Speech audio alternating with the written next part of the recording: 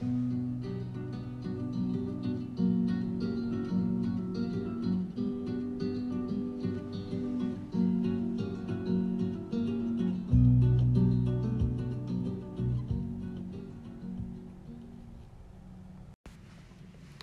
a todos, bienvenido a otro episodio de Manzana en Manzana, un podcast para los estudiantes de español y por cualquier otra persona que tiene interés en aprender el idioma de español.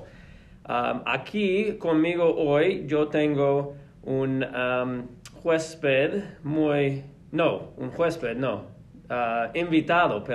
invitado muy especial. Yo tengo a Matt Williams, es otro maestro de español y está aquí para ayudarnos con unas preguntas de su experiencia en el español, cómo aprendió el español y otros como tips y tricks de aprender el idioma. Así, entonces, gracias. Por supuesto. ¿Cómo estás? Muy bien. Es mi último día de enseñar en tu clase, entonces es un día divertido, ¿sí? Sí, tenemos fiestas todo el día y sí, la mayoría de los estudiantes están divirtiéndose bien. Algunos parecieron muy cansados esta mañana. Pero sí, pues bueno, vamos a empezar. Unas preguntas. Primero, solo dinos un poco sobre ti. Como de dónde eres, cómo eres, etc. Muy bien, pues como ya hemos dicho, me llamo Matt Williams. Soy de un pueblito en el norte de Indiana que se llama Logansport. Me gradué de una escuela muy pequeña que se llama Pioneer y fue allí donde yo aprendí español por la primera vez. Sí. Después yo asistí a la Universidad de Indiana en Bloomington para estudiar para ser un maestro de español. Sí, yo también asistí clases en IU y creo que tienen un programa muy bueno de español. Sí, muy bien, excelente. Entonces, ¿por qué español? Sí, creo que la lengua es muy importante para nosotros, para los que vienen a nuestro país también. Y creo que es una herramienta de inclusión, ¿sí? Sí. En mi pueblo, de donde soy, ¿sí? Logansport, hay una población enorme de los inmigrantes. Qué interesante. Específicamente, muchos de ellos son de México.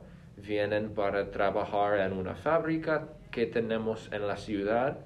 Entonces, la diversidad de hablar en Logansport es muy grande. Sí, casi un medio de la población habla el español. Wow, no sabía. Sí, entonces ¿Logansport es cerca de Chicago o no? Hace 2 horas. ¿O es en el otro? 2 horas? Sí. Okay.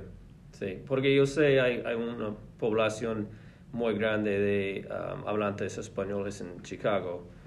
Y también en Spencer no hay mucho, hay unos, pero en Bloomington también hay una población muy grande también. Interesante. Sí. Pero, dices como casi la mitad de la población. Sí, casi la mitad. Vale las esfuerzos para aprender español en esta ciudad, ¿no? Sí, por supuesto. Cuando trabajé en mis trabajos anteriores como una salvavidas o algo así, saber la lengua de español fue muy importante para ayudar a los que no pueden hablar inglés con nosotros en como YMCA o el parque de diversiones o cualquier lugar en la ciudad. ¿Y cómo tú dijiste la palabra, pero no recuerdo, como for like lifeguard, la Sí, salvavidas. Ya, sí, no sabía esa palabra. Muy bien. Sí, entonces no es que, bueno, quieres aprender en esta situación, es algo de un requisito, casi, ¿no? Sí. Si necesitas salvar una vida y no hablan inglés, entonces puede ser buena idea saber español también Sí, para o cuando comunicar. una mamá pierde su niño y el niño está corriendo por todo el parque, necesita saber una descripción del niño y dónde estaba el niño en la última vez que la madre había visto a este niño y todo eso. Y si puedes hacerlo en su propia lengua, es aún mejor que intentar traducir en inglés con ella cuando está en pánico y todo eso. Sí, sí, me gusta tu pensamiento de cómo describiste, es como un herramienta, ¿no? De comunicación y de inclusión, me gusta decir de eso, muy bueno. Sí. Bueno, excelente. Entonces, ¿cuáles estrategias, juegos o actividades son las más efectivas para ti al respecto de aprender el español? Sí, So, ¿qué funciona más para ti? sí.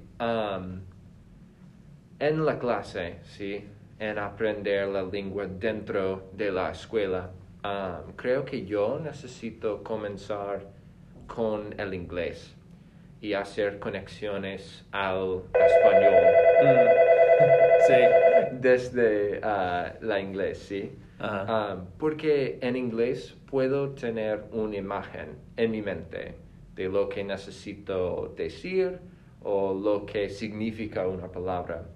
Y después, con como tarjetas en Quizlet o algo así para estudiar el inglés, puedo hacer esa conexión al español para juntar las dos ideas. En la vida real, creo que es importante poner cualquier emociones o ansiedades con usar la lengua afuera y intentar comunicar en cualquier momento en la vida. Si estás trabajando en una heladería o en cualquier trabajo, si puedes intentar comunicar con la lengua en una situación real, es la mejor, es tener esa confianza en tu lengua. Sí. Y sí, es un buen punto. Es que yo tengo estudiantes que siempre me cuentan sobre el fin de semana, por ejemplo, en una situación así. Señor Lars, yo tuve la oportunidad de hablar. Ok, pues, ¿sí? ¿Lo hiciste o no? No lo hice. No lo hice. ¿Por qué? ¿Por qué no? Es que necesitan tener esa confianza bueno, no tener miedo de hacer errores con el español. Sí, eso es como se va a aprender. Sí. Sí, me gusta, muy bien.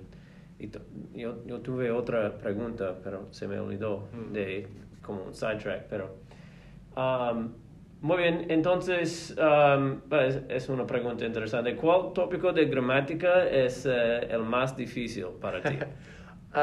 Puedo recordar en la secundaria yo tuve muchas dificultades con el subjuntivo. Subjuntivo, ya. Sí, pues como lo clásico de tener problemas con el subjuntivo, pero la idea de qué es real o qué es posible versus qué es como supongo o dudoso, ¿sí? Esa idea de lo posible versus lo real no es algo que tenemos o que expresamos mucho en inglés, entonces Sí, no hay un base como yo estudio con la conexión entre el inglés y el español, y eso es como yo como entiendo las reglas de español, es conectar los dos idiomas. Pero Sí. cuando no hay algo para Y no conectar. usamos mucho en inglés. Sí. Ese subjuntivo, sí. Es igual para mí. Creo que ese es el problema con subjuntivo, porque no usamos mucho en inglés. Entonces, para cruzar este puente de pensamiento en esta forma de expresar en duda, etcétera, etcétera. Sí. Y también creo que es probablemente el más difícil para todos, por la mayoría de los estudiantes.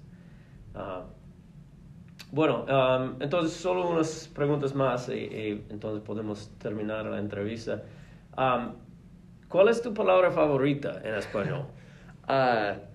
Si has tomado la clase de nivel 1 conmigo este año, ya he dicho que mi palabra favorita en español es salchicha. Salchicha. Sí, sausage. Sí. Es increíblemente divertido para decir. Para decir. Sí.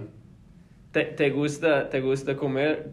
Oh, por supuesto. Salchichas. Sí, es mi desayuno favorito, Okay, es tener las salchichas con huevos, pero los salchichas como de patties en vez de links. Sí. Pues no me gusta mucho las salchichas, prefiero tocino. Sí. Sí. Pero interesante. Tengo que decir que mi palabra favorita probablemente es chicle. ¿Chicle? Bubblegum, chicle. Oh, sí, por supuesto. Es lo mismo, es muy divertido para decir, no más, este es por qué. Muy bien, entonces, para terminar, ¿tienes unos consejos o como advice para estudiantes que quieren aprender un idioma como español o están a punto de empezar a aprender el idioma? Sí.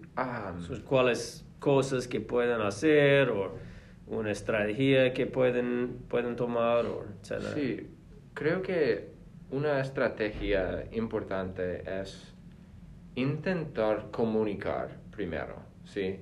Si tienes una idea o estás haciendo un diálogo en la clase, debes intentar comunicar algo. No debes como,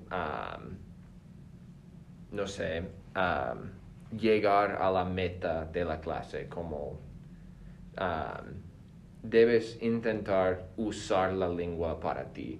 Si puedes expresarte o puedes decir algo que la otra persona no sabe de ti, es lo más importante, ¿sí? Sí. Cuando se usa la lengua como una herramienta para ti, aún desde nivel 1 hasta nivel 4 o nivel 5 o la universidad, si puedes intentar usar la lengua como una herramienta, creo que eso es lo más importante.